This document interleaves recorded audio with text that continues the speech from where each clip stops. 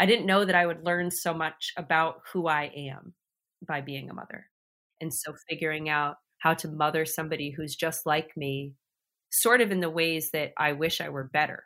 Like he mirrors the hard parts. He mirrors the parts that have been really difficult for me to manage my whole life.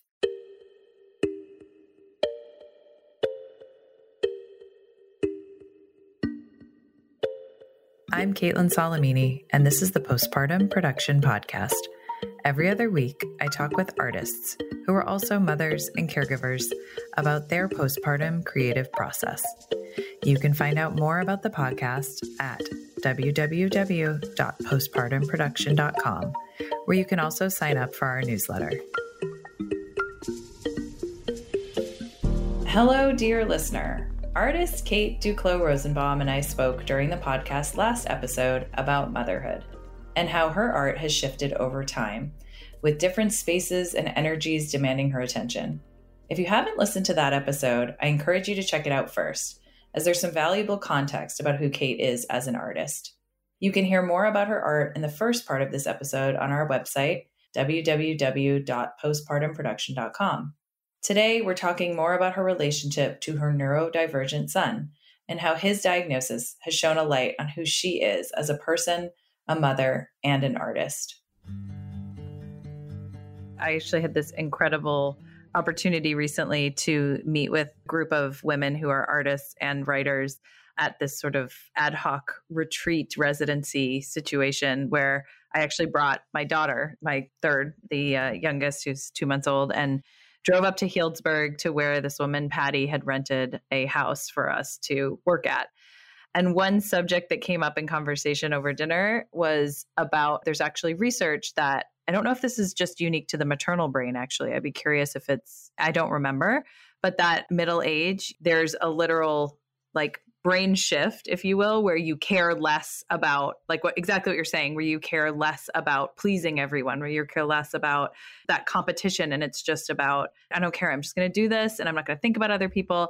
And I had this thought that I'm really curious about now that more and more women are having children later in life. Mm-hmm. I'm wondering about the intersection of becoming a mother and the brain shifting in that way at the same time, and how that overlap then is facilitating these conversations and is facilitating shifts in the art world, in politics, in places where previously it may have come later in life, right? But now it's like, well, I don't give a shit and I'm a mother. Okay, well, that's how would that have been different were I much younger and feeling still the intricacies of identity and just sort of growing your own self and security. And I don't know. I'm curious on the brain. I don't know. I'd love to learn more about that. It's interesting. I mean, and hormones too. I mean, right. So much of premenopause and menopause, I think that also affects women to a great deal in terms of how they function in the world. But that's really interesting. I mean, I had my first when I was 36. Yeah, I was 36 when I had my first. And I can't imagine. I mean, my mom had her first at 22 and then 23, 25, and 27. 3 kids, done. I cannot even conceive of that. To look back on who I was when I was 22 and to envision that person being responsible for another person is scary to me. Downright scary. Thank God. Because I was barely responsible for myself at that point. And so I think, so much has to shift, which is not at all to say that young mothers are not as good as older mothers. It's not about that at all. But I think there has to be a major difference in how you see the world and how you see your children through your eyes at different ages. And I know for me in particular, I have had to put myself, all parents have to put themselves second. It's your kids come first. But I think that if you have a kid that has extra needs on top of kind of standard childhood needs, you really do have to subvert yourself and say okay, this person and the creation of this person is far more important than whatever person is inside of me right now.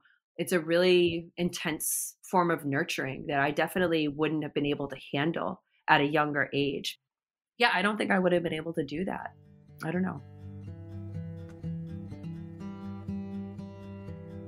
Kate brings up an important aspect of motherhood that is inherent in the role: the ability to put others' needs before yours.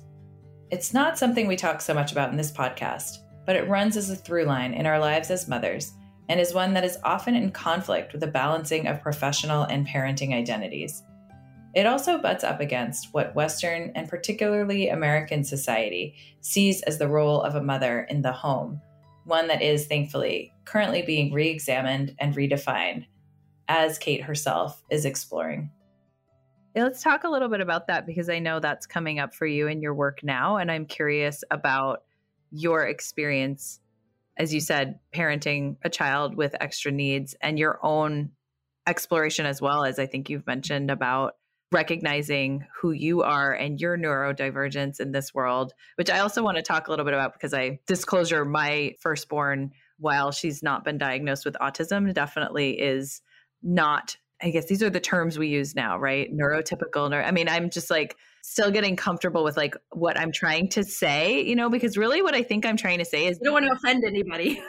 Well, yes. And the world is requiring something of humans that I don't think it's that there's this, it's like, what is atypical and what is typical? Well, what is typical is just what fits within what's, again, like exactly patriarchal world. And then if anyone else, we don't fit. Okay, let's put you outside of this then, right? Like, let's move you and let's decide that then you are not quote unquote normal in this world, right? So anyways, that's my own, again, additional color on that, rage. But I'm curious, yes, my own rage. Right. So then how are you navigating that relationship between, right, what the way in which both it sounds like you and your son see and live in the world and what the world is expecting of you? So my 6-year-old son is diagnosed autistic with a potential ADHD diagnosis likely in the future. And he was diagnosed last summer. I have known that he was neurodivergent since he started to draw, because I have a art education background and I could take one look at his 3-year-old drawings and say, that brain is not normal. Like the brain that made this is not like, you're not in the early childhood art ed, the kind of the checkpoints that kids hit. His checkpoints were very different. And the way that I could see him visually laying out his experience was fascinating. So I knew that he was neurodivergent before any doctors told us that. I didn't know what that meant. And I still don't really know what it means, his life and our life. In finding out that he was autistic, it has opened up my whole life for examination because the apple does not fall far from the tree. And in sort of discovering more about autism and how it presents so much more of a wide variety than what we are kind of taught from the stereotypical presentations that we get in the media. There's so much that you don't know until you start learning about it. So it's been a huge learning curve, and it's just opened my eyes to a lot. It's made me realize that the way I go about living in the world, there are differences that I didn't know. Like I have a lot of sensory sensitivities and issues that I never knew were based in sensory experiences. And so figuring those out and figuring out that there's a reason behind them. Like I do not receive messages from my body. Like I don't feel hunger or thirst until my body is reaching a point where it's like, if I don't drink something, like I'm not going to be able to swallow. Has always been an intense desire to avoid things like showering. For a long time, it was just like, I'm just like a dirty, lazy person. No, I am neither dirty nor lazy. It is because the idea of going from being dry and warm to being wet and cold and then having to get dry again is sensory hell. Like that experience is horrible. I dread it. And other people have said, take baths. And it's like, that makes me feel like I'm going to crawl out of my own skin, being trapped in a small place and full of water and not being able to move. That sounds terrible to me. So there's so many things like experiences as a child that I look back on. I would spend hours and hours arranging these pattern blocks into these really intricate designs as a 4-year-old. Like that thinking has stayed with me my whole life. And so it's been really interesting, specifically from an art perspective, to look at my son's neurodivergence and what he makes, and then look back at my own life and see what I've made and to make those connections. And one of the main features in autistic brain is pattern recognition and sort of a heightened ability to make connections.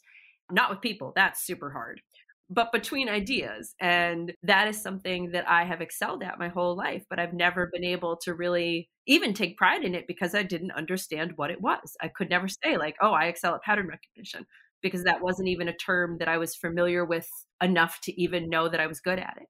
There's been so much that I'm just rediscovering about my personality. I'm looking back on social issues, and like things could have been so much easier. So the work that I'm doing now is really centered on figuring out all of my own triggers and traumas and sorting through it while side by side looking at my son's and his interests. Like a two current series that I'm exploring this in. One is through Lego, because my son is a Lego fanatic. And I sort of said, okay, if Lego is going to be a part of our life in this huge way, and it really is, just they're everywhere, like just it's Lego City in my house. If he's going to be so into this, I need to find a way to get into it as well. And so I started making these color compositions using Lego, and we build side by side, and he makes them as well. And so that's become like a family activity. And again, it's like, if I'm going to make and I don't ever have any time to make, I have to make with what's available. I have to see with what I have and say, okay, make with what is around you, make with what you have. The old story about writing, like write what you know, write what is in front of you. And I think that that has been such a gift to give myself, because now I get to make art out of Lego, and that's awesome. And then the other series is torture, because I'm choosing materials that I hate to touch and I'm making work with them on purpose to try to tease out a sensory experience in the viewer. And so the current pieces that I'm working with involve steel wool and wire mesh and cotton balls.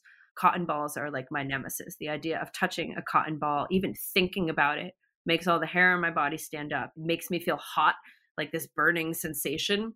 Even just looking at a picture of a cotton ball just makes this feeling. And so making sculptures with them was really difficult. I had to pause every time. I had to brace myself to pick it up. It was almost like a performance piece just in the making of them. And I kind of wish that I had videotaped it now in retrospect. I was going to ask if you had recorded that process. I'm going to have to, because there really is a sensory element there. And then seeing if other people have similar reactions to them, like seeing the people who say like, oh, I would have no problem touching that. And then having other people be like, no, I don't want to touch that either. Yeah. It's really interesting to tease out, once again, these are my personal hangups. But when I share them, other people have them too. Like I'm doing this self-portrait series of me, and I take a picture of myself at the end of the day. Usually I have my hair up all the time and I sleep with it. And because I don't shower every day or every other day, even, my hair is constantly just like, I showered this morning. It's nice and straight and pretty, but it'll be up after today. I'll put it up tonight when I go to bed, and then it'll stay up for days.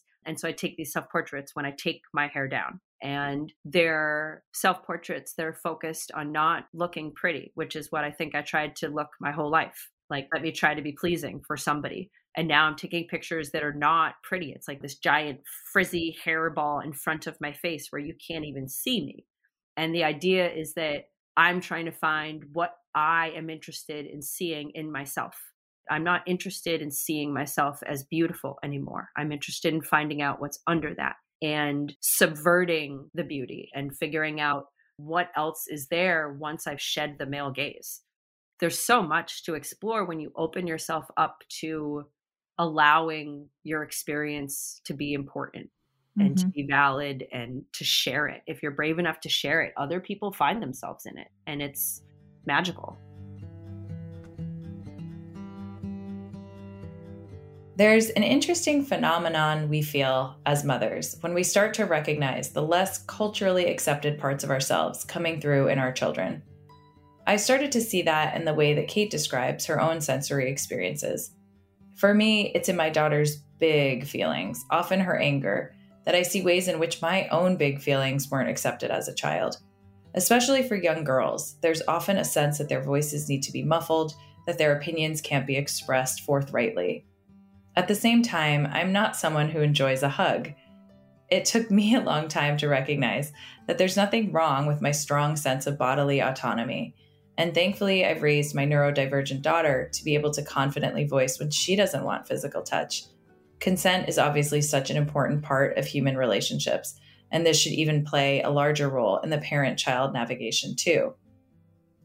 At the same time, I asked Kate what she thinks postpartum is. I love the varied responses to this question that we've been getting throughout the podcast. And Kate's also, because I thought of the literal definition when I was defining it for this podcast too.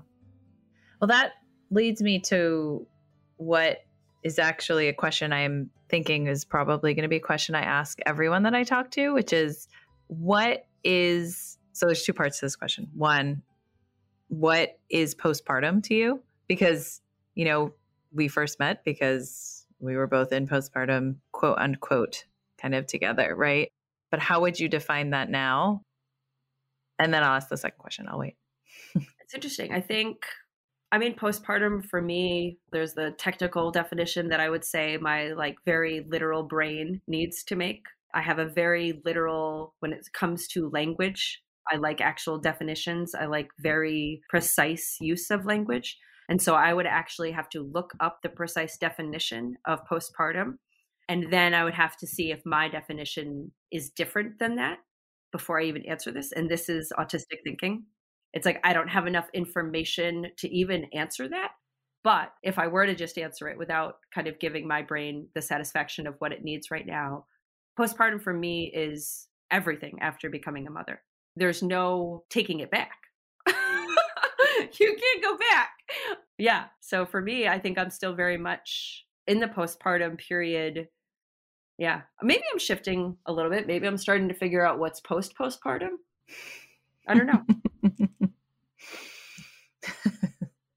Sorry. You've got me thinking about all of the kind of what is it called? My brain again, as I am in Mom postpartum, brain. I guess. I know, right? Yeah. Not eras, in terms of artistic or literary. Oh God, help me. A literary era that works. Is that no, I know, but I'm thinking when people are, you'd say postmodern, modern, postmodern. What's postmodern? Okay. Yeah. Literary. What is it called? I was thinking era, but I don't think that's it. I don't know.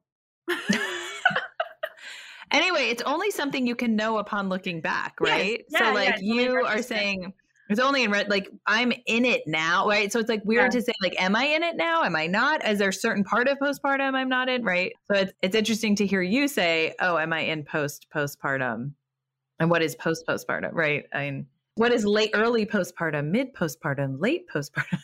We could come up with all sorts of new definitions. Yeah. I think that, again, I go back to the technical versus the colloquial or the way in which we use it. And I think the way in which we use it is it's early post-birth, your first 6 to 9 months. But I feel very much, again, there's no going backwards. And so, yeah, I don't really see me ever not being in a postpartum period. Mm-hmm. Maybe when the kids are grown up, when you really kind of say okay, I no longer have to shape you. When they've been shaped and they refuse any more shaping. Although my son refuses shaping now, so I don't know. Yeah, I was going to say that's tricky, an individual, and then unique to you and your relationship with them. Yeah. And so therefore there would not be one static definition. Yeah, it's tricky. Anyway, well, this is why I personally was interested in calling the podcast postpartum, because I think there's this idea that there's a mechanism out there. There's this whether it's obstetrics or gynecology, or different interactions that you have with different institutions that define that for you. Yeah. And I like the idea of us saying, wait a minute, I'm redefining this. I'm going to say this is something other than what you're telling me that my experience is. So there's that. Production. So you have talked a little bit about money. You've talked about producing milk. You've talked about all these different layers of what we produce as artists and as mothers. And I'm curious what that word brings up for you. I am an intensely productive person. And this is something that is, again, a blessing and a curse for me. I am a prolific maker. People ask me all the time, what is your inspiration for working, or what are you inspired by? And I say, I don't have inspiration. I have compulsion. So wait, tell me though, because I'm going to unpack that just a little bit. You're saying that production is making, which I think is interesting. There's a literal, so for you, production has to make something material? Yeah, I think you can have productive thoughts. Thoughts can be products. Absolutely. Productive thinking, for sure. I think that no productive art comes without productive thinking. So the thinking has to come first. And I think that the postpartum period is just rife. It's like you've created something and all these juices are flowing and your emotions are raw, and it's kind of you at your most base instinctual place. And it makes sense to me that being in that just animal place ends up building up this creative energy, because it's sort of counterintuitive. You think like, oh, I should be exhausted and I should like not want to be doing anything. And I think a lot of women have this like urge to, I don't know, whether it's nesting or kind of making your motherhood what you want it to be. I think there is a way to kind of harness that energy, and people harness it differently. For me, I have to make things. I have to take this internal order that I have in my head, like an internal way of seeing the world and interacting with the world. I need to project it onto the external world. That is my internal drive. And it's been that since I was a kid. So people, other artists ask me, like, how are you making so much work while you're at home? Like, give me your tips or I've been asked to parcel out my way of doing this for other artists in the hopes that they could replicate it or something. Mm-hmm. And my answer is usually like, I can't do that for you. This is just how my brain works. I use every minute. Like I'll find a 20-minute period of time and I'll be like, what? Oh, I have to make something in 20 minutes. I'll get an idea and I will just get the cement out into the kitchen and I will make it right then. There's an urgency that I feel all the time. And it's impossible to not answer that urgent call to make. And that's why I say it's a compulsion and not an inspiration. But how has that changed now that you're home, though? I'm hearing that you're versus being in a studio, for example. Like when you're at home and now you're saying, I'm going to run and I'm going to grab this and I'm going to do this in this time. Has that changed since you've been working?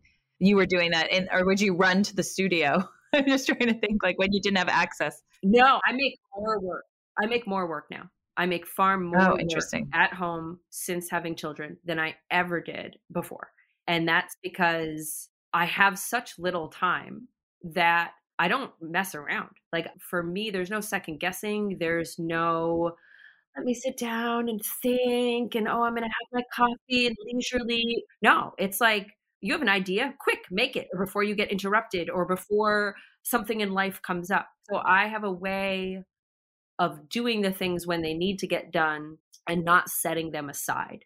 And I think that that's not possible for a lot of artists because of the way in which they work. If you're an oil painter, that's a specific process. And you can only do that process a certain way with a certain amount of time in a certain space. When I moved home, when I said, okay, I'm getting rid of my studio, I became a conceptual artist because my work was no longer based on a specific medium. It's based on the ideas. And when your work is based on ideas, you can do it anytime, anywhere. And then those ideas get kind of pushed into objects that I'm making. And those objects are completely based not on what I want to make, but what objects are available to me and what those objects want to become. Like I see something and I say, oh, that's really yellow, that object that I just found. Oh, that's a very yellow object. The thing that is special about that object is its yellowness. How can I use that yellowness to be something else or to make something else? Like I see something and I say, what is the defining characteristic of that thing? And can I change it? Can I amplify it? Can I transform it? Can I make somebody see it in a different way? How does this relate to me? So my way of producing, I can't separate it from how I view the world and how I come into contact with objects. And I don't know how much of that is personality or neurodivergence. It's really hard to separate those two. I do know that because I am around my work all the time and because my work is my life, that makes it easier for me to make more because I am not limiting myself. And if you don't limit yourself, if you're open to any possibility, then like it's a given day, I can make a whole bunch of stuff because I just do it. I just do it. But I know that that doesn't work for everyone else. Like, again, I can't give advice to other people on how to produce in that time period. It's really hard. And also my kids, they get it. Like you have to have a certain family that accepts the way in which you go about the world. Like my husband knows that he might come home and the kitchen's going to be covered in cement. And the paint's going to be everywhere. And our toy room, we have this nice little built-in bookshelf situation, and it could be really beautiful, just set up one way all the time. But I'm constantly taking it apart and putting new sculptures there and photographing them. And like my house is constantly in flux because my work is always in flux. And the fact that my family has kind of allowed that to be part of our existence is why it works. I think if I was with somebody that got bothered by clutter or got bothered by messes, it would not work. The word that just came up for me was disruption, but in a really like fruitful, generative way. Like I see you're disrupting the space of motherhood, like you're disrupting the home. Yes. Which is really powerful, right? I mean, you were saying like, this is my artistic self and I'm just going to plop it right here, like right at the kitchen counter, and everyone else is going to have to deal with it. Like, yes. I think that's something that we can take, like those of us who want to have that, like if we can't take the compulsion because we're just exhausted and we just can't handle it, I think that we can take the ability to say that like, I'm just going to live in this right now. And if that means that everyone else has to shift around me, so be it. I do have to ask though, how, when you're making that, how that fits within the, I guess, and I know the art world navigates this in its own way. You know, I'm coming from the literary world where you produce a literary work and then you have to sell it. Again, you are also navigating that. How much of that is a part of your process, and how, I know you mentioned obviously the privilege that you're coming to already in terms of this art doesn't have to feed your children. Yes. And I'm just sort of curious how you navigate that, all of that. You know, I know it's a lot and maybe we don't have time to dig into it, but I mean, I'm so lucky. I'm so lucky that I don't have to make a living doing this. But there is an element, like I said, so there is this compulsion to make. And that compulsion exists regardless of whether I have an outlet for what I am making. mm-hmm.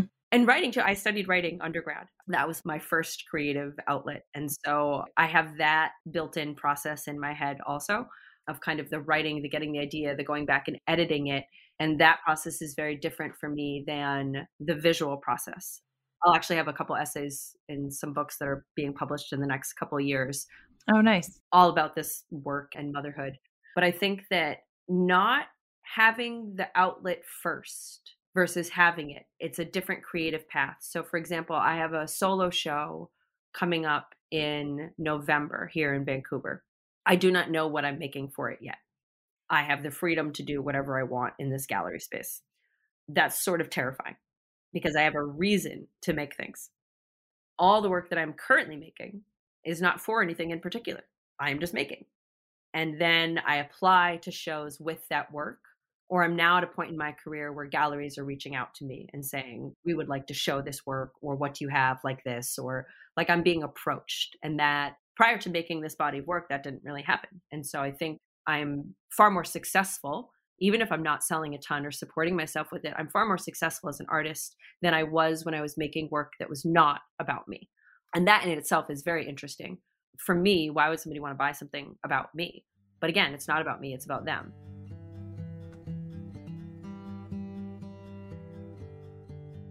I loved hearing more about Kate's making spaces, where her art and life intersect, quite literally, in her home studio.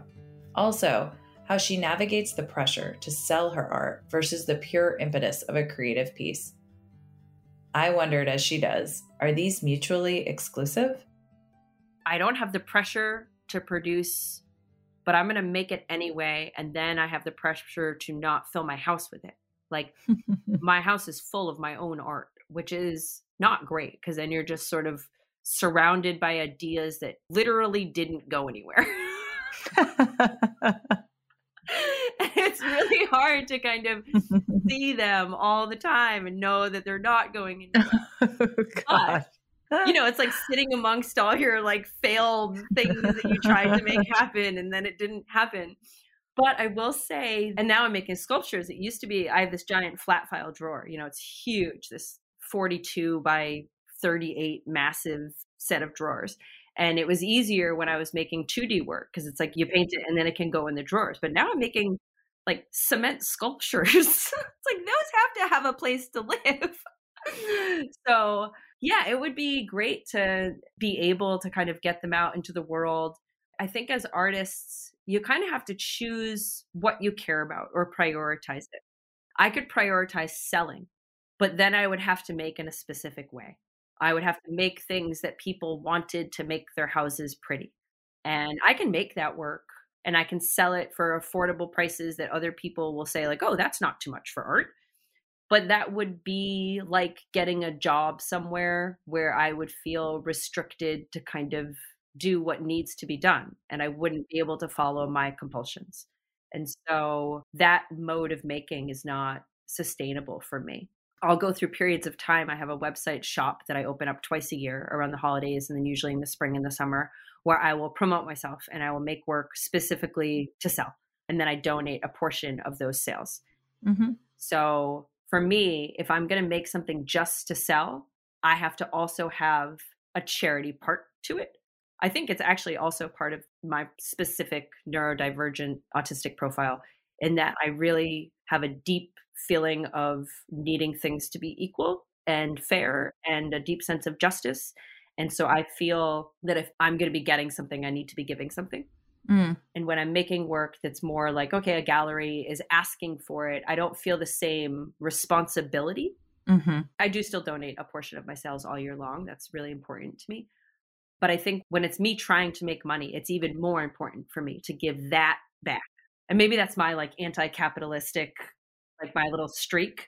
Like I could never be a hoarding billionaire. I would just end up giving away so much of it. I always wonder too, is that like, it's something I've been thinking a lot about lately, hoarding specifically, like resource hoarding that isn't even just material, like hoarding of opportunities, right? I mean, my child is in school. I think about hoarding of information, I mean, it goes and goes and goes. But I think about being a woman and how that impulse, I feel that same. And I don't know, I also definitely am, I don't know, I haven't done the investigation that you've done. A lot of what you're saying is resonating, not all of it, but Yeah. a lot. The tactile stuff for sure for me. Hugs make me really uncomfortable. Oh yeah, don't touch me. Which I'm like, I hate. Sometimes I have so many people that I like. My midwife is the best hugger ever. And I'm like, I want to hug you, and this is still making me, and I love you, and this makes me uncomfortable. My husband will be like, oh, like you have to ask to touch me, which is also how we're raising our children. Like it's like none of this idea of like, I guess it's another story, right? Of just this, I'm going to touch you and not ask you. Although my second born is just like my husband. He's so physical. And it's just, I'm like, oh my gosh, like you need so much physically of me. Yeah. I love though that in your art, you're able to mine that and enact it and create it in the physical sense. Because for me as a writer, I have trouble, like I can write about that, but it doesn't feel as physically satisfying. I'm projecting that it does for you to birth that. Like there's this like real material sense. I think there is. I mean, some pieces not. Like it depends on the piece. You know, there are some pieces that after I make it, there is this like, that is what I wanted to make. I'm satisfied because I had an idea and I made it and it came out how I wanted it to. Mm-hmm. Oftentimes though, my making is not like that. I don't have the outcome in mind. I let the material, this sounds like cheesy. I don't know how else to say it, but I let the material decide for itself what it wants to be. And then I kind of guide the process. And I think, you know, there's a lot of letting go. I'm a person that I don't let go easily. I've recently found out I'm doing some physical therapy, and I've recently found out that I clench my entire body all the time. All the time. I knew that I clenched my teeth. Like that's been something that I've known my whole life. I have some TMJ and I have jaw issues. And I recently found out that I have spent my whole life opening and closing my mouth incorrectly.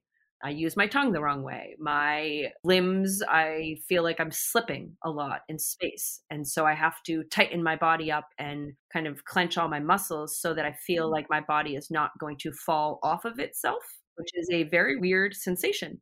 And I have only recently found out that that is an actual sensation that has to do with like sensory input that your body is not receiving. So again, it's like finding all this stuff out. It's crazy to learn about yourself. You know, I'm 41 now and learning all these things that, gosh, it would have been helpful to know so much, so long ago. Women are notoriously overlooked, especially with autism. And I have not been formally diagnosed. I'll say that I'm on a wait list, an 18-month adult diagnosis wait list. But I've done all the kind of self-diagnosing that one can do with all of the tests. And I've read just about anything. So I'm as sure as I can be. And I'm, on the fence about whether or not I need a doctor to tell me one way or the other. Your kids make you see a lot about yourself. I didn't know that I would learn so much about who I am by being a mother. I don't think I knew that. And it sounds like who you are as an artist as well, or yeah, I don't think I can really separate it at this point. I think it's really hard to tease those two things apart because again, it's all shaping materials. It's like that's what I'm interested in doing is shaping things. And that's the biggest struggle with my son is his particular autism profile. He has a demand avoidant profile, which means anything that is a demand or a request or just if he sees it as threatening his autonomy in any way, like his sense of individual freedom, he has a fight or flight response. And that creates a lot of big emotions, lots of big emotions in our house. And my personal kind of struggle is that I'm the same. I'm demand avoidant. We have the same personality. And so figuring out how to mother somebody who's just like me, sort of in the ways that I wish I were better. Like he mirrors the hard parts. He mirrors the parts that have been really difficult for me to manage my whole life and anger and noise triggers. Like I've recently figured out that his screaming and like the screaming of the kids is a really big trigger for me. Like I get sensory overload. I can't handle the noise. I wish I knew all of this before he was born. I would have been able to be a better mother during those first few years that were really hard with this kind of demand avoidance. Because, it's like you go through that period where it's tantrums and everybody has the kind of meltdowns that toddlers have. And then you kind of get out of toddlerhood and then you're like, oh, but this is still happening. Like, what's going on here? It takes a long time to figure out. And I think it's going to be a life's work. Yeah, it's going to be a long journey, I think, to kind of supporting him in the way that he needs to be supported. But it's been such a gift. He's incredibly brilliant in these ways that just blow me away. I'm constantly jealous of the art that he makes. I'm constantly just like, I would have never made that line or that choice. And he did. And it's fascinating to me to see the way he works. But yeah, neurodivergence and just the idea that we all really do experience the world so differently and so little of it gets talked about. You don't talk to people about how they experience inside their head everything that's happening. Do you see thoughts? Do you see pictures? I recently found out that there are some people in the world who have no ability to make a mental picture. Like nothing. We actually went to high school with somebody who does not have the ability to form mental images. And he did not realize that he didn't have that ability until he was in his 30s. All his life, somebody saying, picture this. And him thinking that was just like a phrase people said, because of course you can't picture things. It's crazy to me. There's so many different ways. Yeah, totally. Well, I mean, I could talk to you. I was just thinking I have so many more questions and I'm like, I can't. I'll have to keep them offline or we'll have like podcast 2.0 or podcast whatever episode. I'm a long-winded person. The B-sides. Oh, I love it. I appreciate it. I am as well. Hence my questions that are one question that take me 10 minutes to ask. But everything you've said has been so impactful to me. So I can imagine will resonate. I find it interesting too, that I am not the type of artist that you are. And yet I already feel like I've gained so much, even from a practical standpoint. So I appreciate that because that's not always easy to do. Maybe it's your teaching background. But I'm so grateful for this time. And we will also include in the podcast links to your work. We'll continue. Obviously, this isn't a just one moment thing. And we can always continue to refer anyone who's come across your work through this to what you're producing in the future and what you're working on to come. So I really appreciate your time today. Yeah, it was such a joy to be here. I'm so glad that you reached out. And yeah, the parallel paths are funny. We didn't even touch on the time in China. I know. I thought about that too. Although don't even break out the Mandarin because mine is so rusty right now. Mine's okay, actually, because my daughter and I speak it, and I have caregivers that speak only Mandarin, so that helps as well, and family and friends that are local. So, but yeah, well, thank you, and I am excited for what's to come. I've really enjoyed this, and I look forward to listening to all the other episodes too. Yes, absolutely. Good luck with your producing. Thanks, Katherine. Kate's relationship to her son and how she's learned more about herself as a result of parenting him feels in direct relationship to her art and the boundless compulsion or productivity she feels to create it. As we've uncovered in this episode, Kate's learned so much from her son's neurodivergence that she wonders if she, too, can be the artist she is without that connection.